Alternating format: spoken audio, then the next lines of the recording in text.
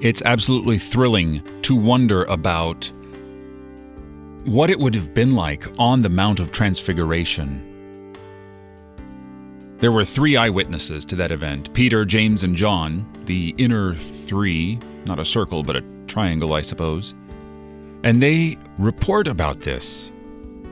It's fascinating because all 3 of them are absolutely terrified by the event until they hear the word of the Father, "This is my beloved Son with whom I am well pleased. Listen to him."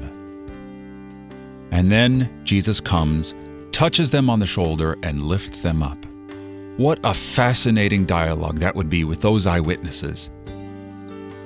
And yet, as Christians, as believers in Christ, we can expect something far greater than a dialogue with an eyewitness, because we have the sure and certain promise of Jesus that we will be able to see him face to face in the resurrection.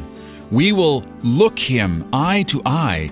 We will be able to touch him and feel him like Thomas did after the resurrection.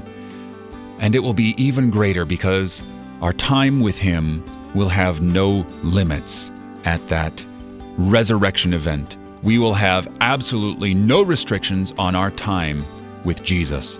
Thanks be to God. You're listening to Oratio, part of your morning drive for the soul here on Worldwide KFUO. Christ for you, anytime, anywhere.